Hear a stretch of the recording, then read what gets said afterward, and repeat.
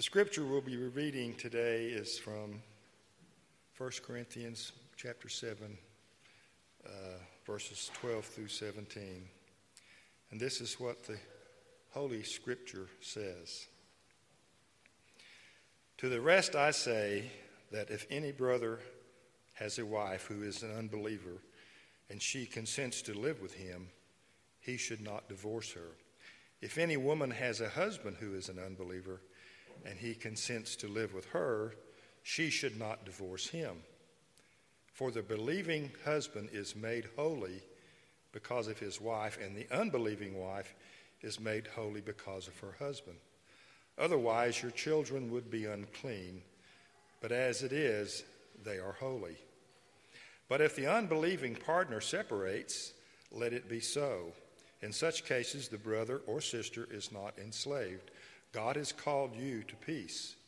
For how do you know, wife, whether you will save your husband? Or how will you know, husband, whether you will save your wife? Only let each person lead the life that the Lord has assigned to them and to which God has called him. This is my rule in all the churches. Let us pray. Lord God, we pray that you will be up with our pastor today as he brings his lesson forward on this scripture. Lord, we ask that you prepare each of us by cleansing our mind and our soul to receive his message. Lord, we thank you for this opportunity to better understand your holy scripture.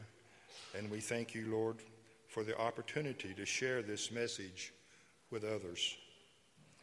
Lord, we thank you for the Christian influence that FCS has in this community.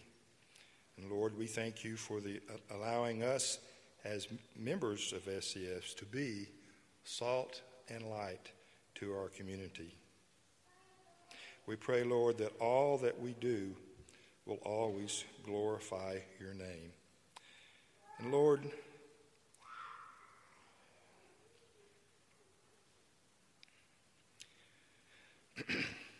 we ask you to bless leadership in this state and this nation,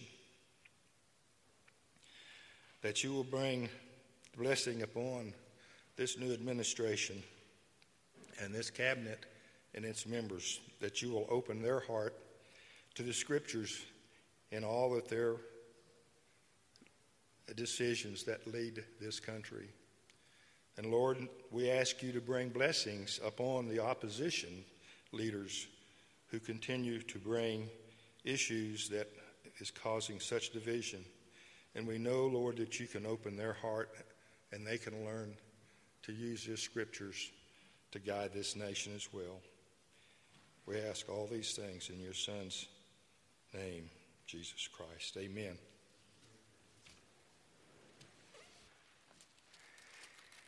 It's a joy to open the Word of God with you this morning.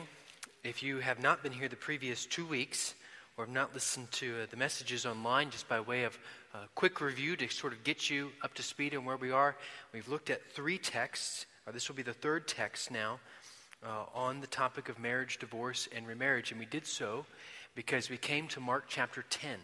And I felt it would be wise to take some time to start all the way in Genesis and work forward in terms of the text that we have in Scripture on these issues, on these important issues. And I've been very encouraged. I want to thank you for your gracious maturity and how you've handled the last 2 weeks. I've been encouraged to see how you've responded, and I trust that this time has been encouraging. This will be the final message here, and then I'm looking forward, as I'm sure you might be as well, to getting back to the Gospel of Mark. Mark chapter 10 will be next week. I came across a headline this week as I was preparing this message from a story published in the New York Daily News all the way back in 2011. The headline read, 99-year-old Italian man divorces his 96-year-old wife after finding her secret love letters from the 1940s. 60 years prior, this woman had written some letters to a secret lover. He found them 60 years later and ended the marriage in divorce. The story went on to tell of the pain of their daughters and sons and grandchildren and great-grandchildren of this man's divorce. We live in a day that is filled with immorality, that is filled with sexual perversion, and one that is certainly not defined or confined by any age. Rather, it's an historical issue. And yet we come this morning to the Bible, where we see yet again that the gospel is the remedy to our sin-filled culture. As much as it is today the remedy, it was the remedy for the Apostle Paul in the church of Corinth. In fact, our culture looks strikingly similar to the church of Corinth, as Paul finds himself writing to it in 1 Corinthians 7. And then they needed the truth to be reminded to them as much as we do today, that the humble, mature service to God seeks to peacefully promote Christ in marriage to the believer or unbeliever. Humble, mature service to God seeks to peacefully promote Christ in marriage to the believer or unbeliever. If you have your Bibles open to 1 Corinthians 7, you might just look with me at verse 10. I'm actually going to start at verse 10 by way of helping us understand some context for the remaining part that we will look at, 12 through 17. This first point I want to make in verses 10 and 11 is that marriage is good and permanent. Marriage is good and permanent. Paul says this, "To the married I give this charge, not I but the Lord. The wife should not separate from her husband, but if she does, she should remain unmarried or else be reconciled to her husband, and the husband should not divorce his wife." There were divisions in the church of Corinth. If you look all the way back in chapter 1 and following, you see those divisions crop up. The situation in the Corinthian church was one of sexual perversion and immorality, even in the Christian house of worship, as you see in chapter 5 of 1 Corinthians. Paul is rebuking them for not only their sin, but he rebukes them for their arrogance, their pride. Their immaturity in the faith is addressed all the way back in chapter 3. If you look there, the beginning of chapter 3, he says, Paul, "I could not address you as spiritual people, but as people of the flesh, as infants in Christ. Even now you are not ready for solid food." Paul rebuking them. You should have by this time been ready for the T-bone steak of Christian doctrine. But no, I'm still having to give you the basics. You're immature, you're arrogant, he's telling the Corinthian church. And both of those things combined, the Corinthian church's arrogance, the Corinthian church's immaturity, combined into this whole entire mess that we see ourselves in 1 Corinthians 7 of sexual perversion and immorality. He addresses them, beginning with the unmarried and the widows in verse 8. "To the unmarried and the widows I say that it is good for them to remain single as I am, but each has his own gift from God, one of one kind and one of another. To the unmarried and widows I say that it is good for them to remain single as I am, but if they cannot exercise self-control, they should marry, for it is better to marry than to aflame with passions." And so he charges them to remain faithful.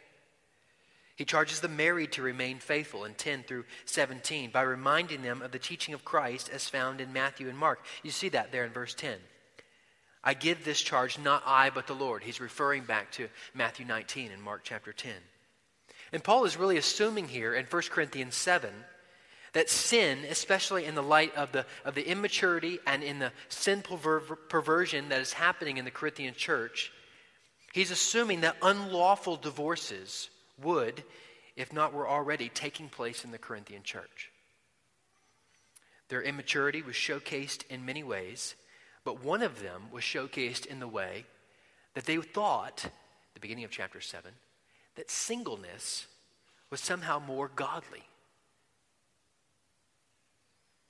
If Paul would have repeated even the exception clause of Christ in Matthew 19, divorce only for the reason of adultery, many marriages in the Corinthian church, maybe even very good marriages, would have ended either due to the immorality previously in the marriage, somewhere along the line, or because in their immaturity they saw an out. This is the way I can get to be more holy, if I can get out and get back to singleness. And either way, they would have missed the point of reconciliation and forgiveness and the restoration of the marriage. So Paul simply gives them the prevailing design for marriage as given by Jesus Christ, and it's designed by God in Genesis chapter 2. One man, one woman for all of life, permanently. And the only other option for those divorced unlawfully is reconciliation or celibacy, which would have been a very hard word from Paul to the Corinthian church. And he deals with believers. He begins this portion that we're studying this morning in 10 and 11, dealing with believers. And it seems a bit of contrast to Matthew 19's exception clause, and much more can be said about this, but in short, I don't believe that there is any contrast here. Paul is simply referring to the teaching of Christ on marriage, not referring to the teaching of Christ on divorce. He's referring to Christ's teaching on the permanence of marriage, and Christ very clearly teaches the believer to be about the permanence of marriage. What God has joined together, let no man separate, he tells us in Mark 10 and Matthew 19. So Paul addresses the believer here, and he simply states, and I paraphrase, if you're married, remain married. And if you get divorced, that is, illegitimately, you ought to remain celibate or be reconciled. So the emphasis is all over reconciliation over sin, and the permanence of marriage to be the attitude of all believers. When we think of redemptive history, starting in the garden and working back to the new heavens and the new earth, sort of the garden, if you will, coming back, and you see this beginning of God's creation, and then we had this huge dip and sin and fall into the world, and yet God bringing about the restoration of his people. Marriage has a profound, important part in that storyline of redemption. The Christian marriage is the closest we have in redemptive history of returning to the garden, of returning by his redemptive grace to the original design for marriage. Christian marriage pictures the marriage of Christ and the church and the coming eternal consummation when Christ returns to take his bride to himself for all of eternity. And therefore, the institution of marriage is good. The institution of marriage is good even for the unbeliever. Now, I don't know, but I could imagine if you're an unbeliever here today and you're married and you're thinking, yeah, that's what you say. If you knew what was going on in my marriage, you would not say that it was good. My wife won't love me like I want her to. My husband doesn't care for me as I want him to. We fight all the time. And I would simply say to you that the Bible tells us, his word tells us, that the institution of marriage is good as he has designed it. And that the simple fact of the matter is, for you, the unbeliever this morning, that what is preventing your marriage from being good in your eyes is not God preventing that. It is your sin. It is your sin that prevents you from seeing the true picture of marriage and the goodness that resides in that picture. And that is bad news. Now, the application for us as believers is I think, clear. And the fact that we should be about promoting marriage as God designed it. One man, one woman, for life, good and permanent. And that promotion could take on many different forms. It could be simply that you are faithful, even this coming week, to pray for the marriages that are represented in this church or this community. It could be that we support legislation at the Capitol for promoting marriage as God designed it. I thought this week, even by application, that many of us, especially of us guys, we don't like going to wedding ceremonies. I've got to go to a wedding this weekend, right? And yet, what an opportunity to even promote good, healthy marriages, godly, healthy marriages. Attending marriage ceremonies of believers with the desire to be a witness and hold accountable those covenanting together. And brothers and sisters, in your own marriages, we should be modeling marriages that are good. And not only permanent good marriages, but progressively growing in sanctification. Progressively growing in goodness, if you'll allow me. Husbands, are you creating, are you fostering a marriage in the home that is conducive to holiness? Are you being proactive in communicating and praying for your wife? Are you seeking the good of your marriage?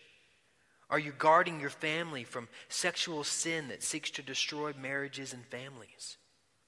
Are you leading your marriage with an aim for growing and developing the marriage to be more and more and more glorious for His glory and by His grace?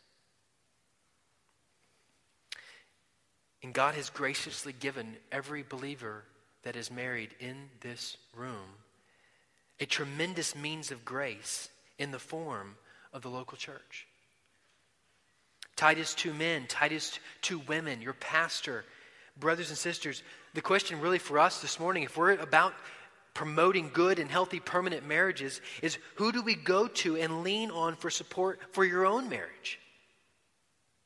So many, even by implication here in the Corinthian church, here in the book of Corinthians, and even in chapter 6, they go outside the church. They go outside the church to the unbeliever, whether it's that friend at the coffee shop, whether it's the counselor, whether it's the self-help book, the Google search, whatever it be, and they look for help for their marriage rather than leaning upon the church.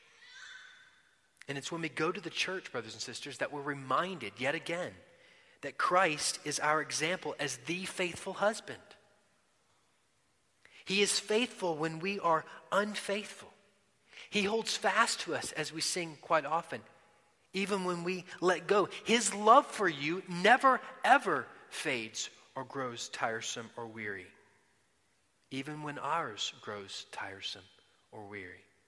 Christ is committed to you eternally. He laid down His life for you in order that you might live and even bear fruit. And so there is no end to the wonder and grace available for our marriages this morning if we will but take a bit of time to look to Christ.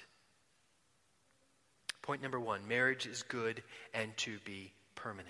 Point number 2, we see this in verses 12 through 14, that we should be a faithful witness in marriage. The Christian should be a faithful witness in marriage. Now, Paul, let me read these passages, says, "To the rest I say, I, not the Lord, that if any brother has a wife who is an unbeliever and she consents to live with him, he should not divorce her.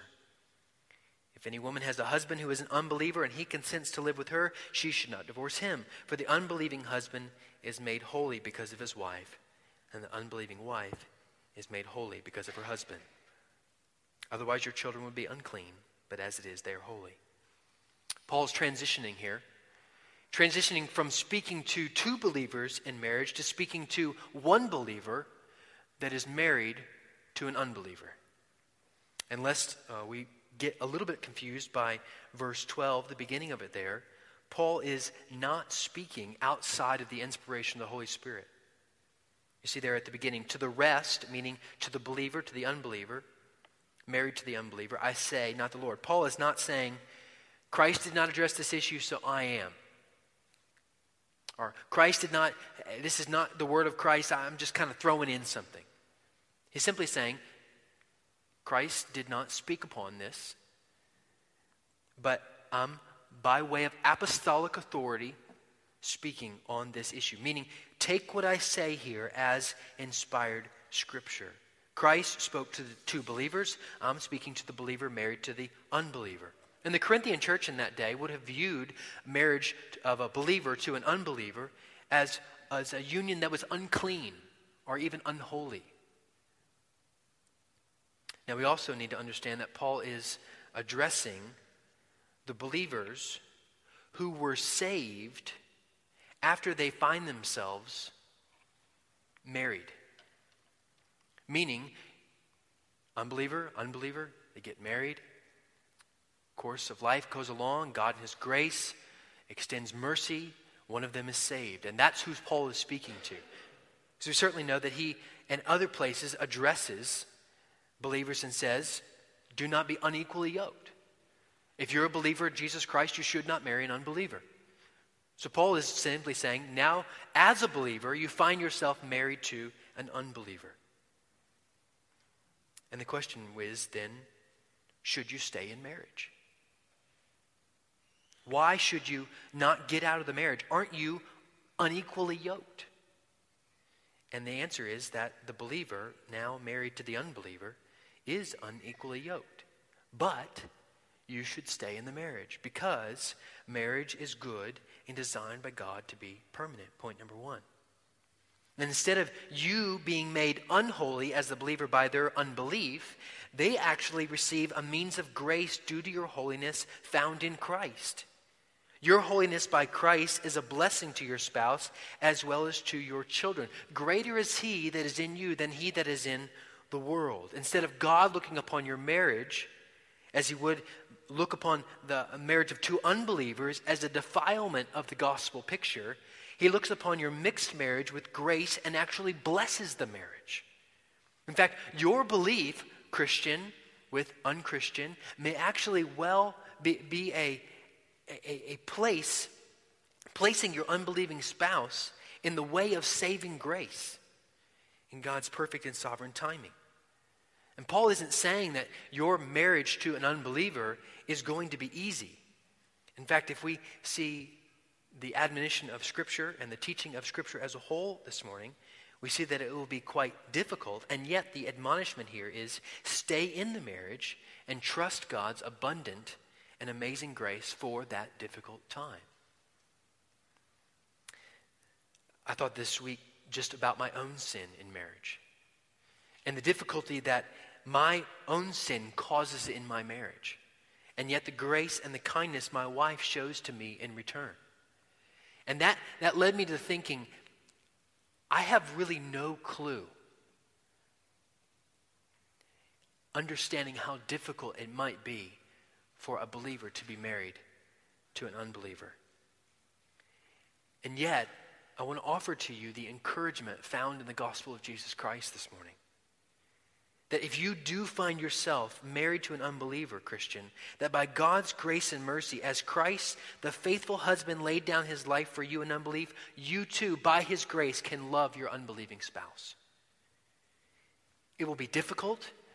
It may be exceptionally difficult even in the public sphere. It can be difficult to respond Christ-like when you're an object of maybe a crude joke in public. And yet by his grace you can respond with kindness. And I would encourage you, do not complain about your unbelieving spouse. Show them honor, stand for Christ, and yet seek to be united with them. Treat them as you want to be treated, patiently and tenderly, graciously, even affectionately. And you do so, you are enabled to do so, because Christ was fully committed to the glory of his Father, even when you and I were in unbelief. He fully loved us even when we hated him. The work of Christ for you, dear brother or sister, if you're in that position, will be that which encourages and motivates and sustains you in what may be difficult days or times with your unbelieving spouse. And yet be assured that God is with you. He will not leave you. He will not forsake you. Go to him in prayer. Go to him in prayer with the confidence of the Spirit of Hebrews 4:13, that you might find mercy and grace to help in time of need. And trust that he promises to give you that which you need. Be faithful to proclaim, even creatively, not obnoxiously, the gospel of Jesus Christ. Live in the joy of knowing Christ. Read your Bible when they are watching pornography. Be on your knees when they are laughing at a crude movie joke. Seek to serve them in marital intimacy as unto Christ. Go to the church, and church, us, people here today, may we be an encouragement to those believers married to an unbeliever. We should not pity them. When they walk in the door, we should not say, "I'm so sorry." No, we should encourage them, not discourage them. We should encourage them to remain faithful. We should remind them that marriage is good and permanent. In church, we should engage even that believer's whole family in hospitality. Don't just invite that believer over to your house. Invite the unbelieving spouse as well. Treat the believer married to the unbeliever as a married individual, joined as one to them, not as a single believer. Paul's admonishment here in verses 12 through 14 points the responsibility of peace that we'll see here in a moment in verses 15 and 16 to the believer. Everything in verse 12 through 14 hinges on the attitude of the believing partner. Point number 3, we see this in verse 15 and 16. You are called to peace. Paul is still speaking to believer in relationship with unbeliever. You are called to peace. But if the unbelieving partner separates, let it be so. In such cases, the brother or sister is not enslaved. God has called you to peace. For how do you know, wife, whether you will save your husband? Or how do you know, husband, whether you will save your wife? Christians should be those who uphold marriage as good and permanent. And so the separation of an unbelieving spouse from a believer should never be instigated in any way, shape, or form by the believer. That's clear in Scripture. As those with a gospel-rich understanding of marriage, we should remain faithful in that marriage and conduct ourselves peacefully, even if they decide they want to leave. We're called to peace because Christ has made peace between you and God. Christ has made peace for us between God and man. Ephesians 2:13, but now in Christ Jesus, you who once were far off have been brought near by the blood of Christ. For he himself is our peace, who has made us both one and has broken down in his flesh the dividing wall of hostility by abolishing the law of commandments and ordinances, that he might create in himself one new man in place of the two, so making peace, and might reconcile us both to God in one body through the cross, thereby killing the hostility. Christ has broken down the wall of hostility by the power of his perfectly spilt blood that satisfied the divine wrath of God upon you as a sinner. That is amazing grace for us this morning. And yet, in fact, what more, brothers and sisters, do we need as motivation to strive for peace with those around us than to look to Christ and to see the wonder of God's peace with us when before you and I were both counted as enemies? And now we have peace with God. And breaking away even for a few moments here from the context of believer to unbeliever, believers, our striving for peace and marriage and relationships should be in like manner to the way God brought about peace, by dealing with sin. We don't shove, believers, sin under the rug. This applies no matter if you're single or married. We don't just say, let bygones be bygones. If sin is that which is bringing about strife and discord, then deal with sin. Repent. Be reconciled. Extend forgiveness. If you're here this morning, or maybe even listening to this, and find yourself as a believer being divorced by an unbeliever, may I encourage you by his grace in some practical ways to deal peacefully with the horrible pain of a loved one breaking away. You notice there at the end of verse 15, or middle of verse 15, the phrase, let it be so. This phrase rings with a note of finality, an ending of a relationship. And no one would be foolish enough to tell you this morning that ending is going to be easy. In fact, it will probably be excruciatingly difficult for that loved one to break away. And yet, a warning: be on guard. Guard yourself against bitterness or slander or anger. Do not speak ill even to your closest friend of your spouse. Remind yourself the truth of Romans 12, verse 12. Rejoice in hope, be patient in tribulation, be constant in prayer. Verse 14, bless those who persecute you, bless and do not curse them. Verse 19, beloved, never avenge yourselves, but leave it to the wrath of God, for it is written, vengeance is mine, I will repay, says the Lord. Verse 21, do not be overcome by evil, but overcome evil with good. In fact, you can be a faithful gospel witness by peacefully responding to their desire for divorce. And church, if we are committed to one another and one amongst us finds themselves having an unbelieving spouse leaving and divorce, we cannot be bench warmers in their life. We have to be all in helping them in whatever way possible to promote peace. We got to be there with support. We have to be there with encouragement, financial support even. Babysitting their children, moving furniture, finding housing, hospitality, weeping with those who weep, reminding them of God's grace, and even treating the unbeliever leaving in a small community with kindness. You're going to see him or her in the grocery store. And yet let's peacefully respond. Not denying the pain and the hardship, but peacefully responding. And that very well may be a faithful gospel witness that God uses to bring that unbeliever to himself. Now, by way of application, undoubtedly, the controversial question arises at this point: what about remarriage for the believing spouse who has an unbelieving spouse that has left? I believe that the Bible teaches that there are 3 reasons for the married to get married again, and I know that many disagree with this position, and I trust that if you disagree, we would both agree that our goal and hard work should be squarely placed on the permanence of marriage. And I want you, I encourage you to investigate this and open your Bible. I'd love to talk to you more about that if that's your desire. But for now, just in short, there are 3 reasons I believe the Bible allows for remarriage, and remarriage only in the Lord for a believer. 1, if your spouse dies, that's in Romans 7. 2, divorce for adultery, Matthew 19. And 3, 1 Corinthians 7, verse 15, if the unbelieving spouse leaves. Last point, verse 17. Look with me there. Only let each person lead the life that the Lord has assigned to him and to which God has called him. This is my rule in all the churches. Point number 4, if you're keeping notes. Live for Christ. Live for Christ. If you find yourself here today, maybe in the awkward place, the humbling place of realizing that you are a sinner, and you have not been saved from your sin against a holy God.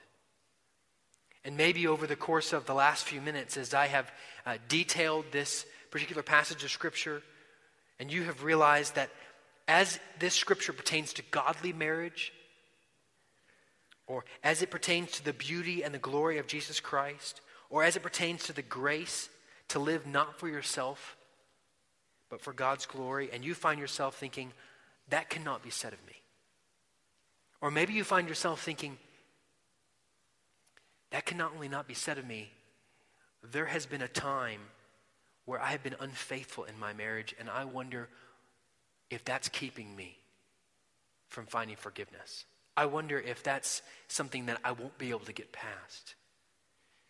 And I want to offer you 3 things. First of all, let me be clear in saying that you are in the right place. And secondly, let me be clear that according to 1 Corinthians 6:9, your adultery, your marital unfaithfulness, or any other sin for that matter, is a violation of God's command, and that in your sin, you have no hope of being a part of God's kingdom in heaven. Not only do you have no hope, you have the promise of eternal punishment in your sin. But thirdly, let me be even more clear that there is good news for you this morning in the face of bad news. And the good news is not found in something that you can do. There's not a book I could give you to read. There's not a 10-step program for you to go through that will get you a better marriage. There isn't a certain seminar or a program that I'm going to send you to. The good news is found in the truth that Jesus Christ, the perfect Son of God, came to earth, lived, died on a cross to pay the penalty of death that is deserved by all of us as rebellious sinners against God. Christ and his work has secured for you forgiveness from all sin, even sexual sin. That forgiveness is given to all those who trust in the work and death of Christ as the payment for your sin. And with that forgiveness comes eternal life instead of eternal death. Christ proved that he paid the penalty for sin, and the power of death was broken because on the 3rd day he was raised from the dead after dying. He walked as you and I walked even this morning. He walked for 40 days after being raised from the dead, testifying to his power over death. And then he ascended into heaven, and that is where he is now, ruling and reigning. And at the appointed time, a time that is only known by God the Father, he will return to judge the living and the dead, to judge the world. And the good news is that choice is the choice of that good news is held out for you this morning.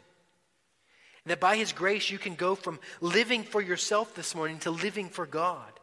by his life-changing power. Your purpose can change from what glorifies you to what glorifies God. You can find true joy in relationship with God, in a relationship that will never end, in a relationship that brings you joy irregardless of your horizontal relationships that may be miserable even this morning. That you can find the power needed to deal with sin in relationships in a God-honoring way. On the back of your handout there, you have my number. Call me. I'd be more than happy to talk to you about this. Don't go out until you just talk to somebody next to you in the pew. They'd be happy to talk to you about this. The good news of Jesus Christ is that which breaks the power of sin and takes you from that which is dead to that which is alive. Anyone in here that is a believer in Jesus Christ would tell you that there is inexplicable joy for you offered in the person and work of Jesus Christ. Paul's encouragement here is that it is good to be married, verse 17, but it is better to be submitted to Christ. So whether you are single, I encourage you this morning, live for Christ. If you are married, believer, whether your marriage is good or bad this morning, live for Christ. If you are widowed, live for Christ. Matthew 6:33, seek first his kingdom. This morning, seek it even this week, and that you can do so because he giveth more grace. He is well worth living for because he fully committed to the Father out of love for you. Brothers, think about this. Sisters, think about this. Christ lived. The Son of God lived on this earth that you might live. You lived this morning. You are here this morning because Christ lived. He died for you.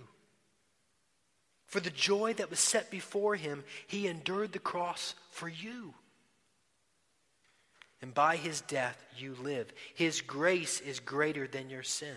His promise stands true for you this morning, that as you draw near to him, he will draw near to you. You are able to live for him, irregardless of the difficulty of horizontal circumstances. Paul's encouragement here is that we should be about living for him. To do so even this week. His work, the work of Christ, has fundamentally and practically changed our identities and priorities. No longer is our significance found in marital status or our health or our cultural background or our paycheck or our attitude or our social rankings. Our significance is now rooted in that we belong to Christ because, as verse 23 tells you in chapter 7 here, you were bought. Christ purchased you. So, whether you are single, or whether it is a difficult marriage that you are in, or whether it is that you are widowed, or whether it is that you are in a good marriage, these things are not easy. And yet, let us this week not murmur or grumble or complain about where he has placed us, but by his grace, let us seek to be content, trusting his sovereign grace, recognizing his everlasting love for you. And let us encourage one another. Let us encourage one another all the more this week in being faithful to him. Let's be more engaged in helping and strengthening one another as a gospel community, in reminding one another of the beauty of Christ, or reminding one another of the true gospel of Jesus Christ that gives us the ability, that gives us the grace, the desire, even the reason to stay focused on living for him this week. And for those of us who are married, let us be committed to humble, mature service to God, seeking to peacefully promote Christ in marriage to the believer or unbeliever. Join with me in prayer.